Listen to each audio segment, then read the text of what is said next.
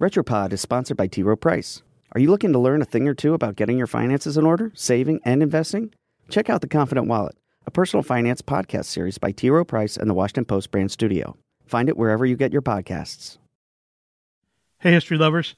I'm Mike Rosenwald with Retropod, a show about the past rediscovered. It does appear now it's a little colder.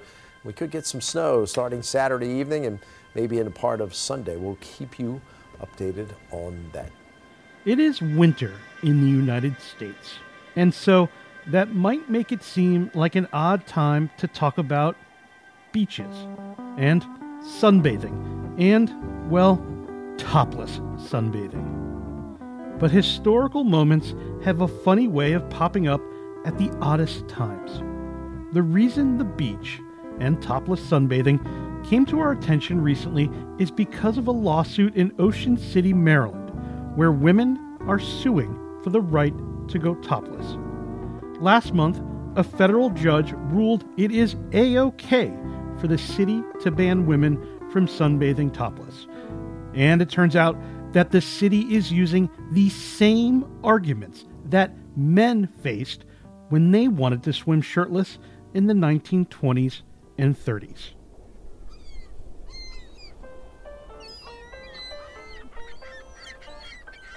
Back then, arrests for toplessness at public beaches generated headlines about the nearly naked outlaws. Government officials denounced the public display of nipples. No shirtless bather will be allowed to mar the high standard and fine appearance of Long Island's newly created Ocean Beach Park, said the resolute local police chief after the trial of 3 men arrested for swimming topless. That's right, men.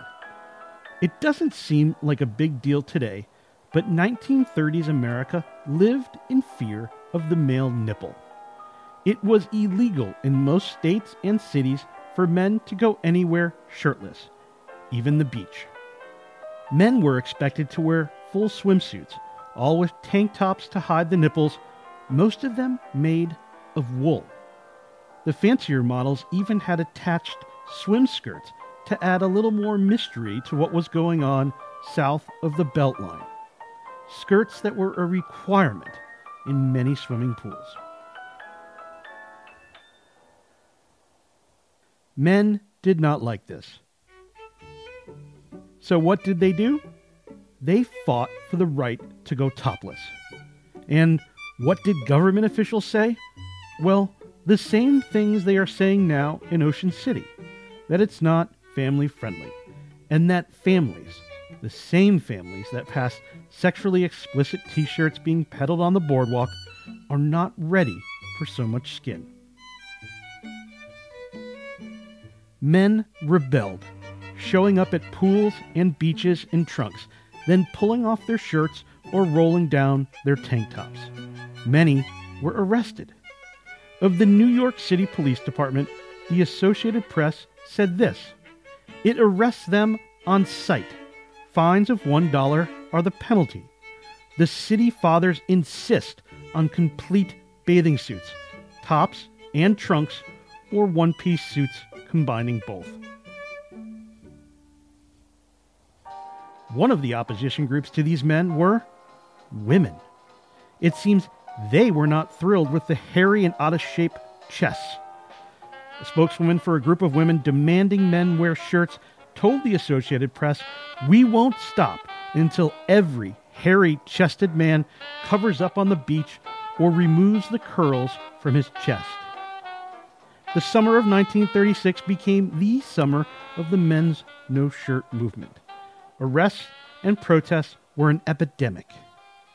But things quickly changed the following year, after Atlantic City Mayor C.D. White, a man who once called male shirtless bathing not nice, went on vacation to Florida and returned as a convert.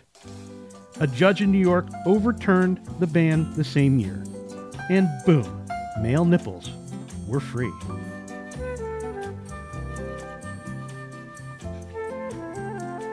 I'm Mike Rosenwald. Thanks for listening. This episode was adapted from a story written by Petula Dvorak. for the Washington Post. For more forgotten stories from history, visit washingtonpost.com/retropod. The Washington Post has a new daily podcast, Post Reports, hosted by me, Martine Powers. Every weekday afternoon, we're bringing you stories about the state of the country, the world, and how we come to know the things we know. Get it now at washingtonpost.com/postreports.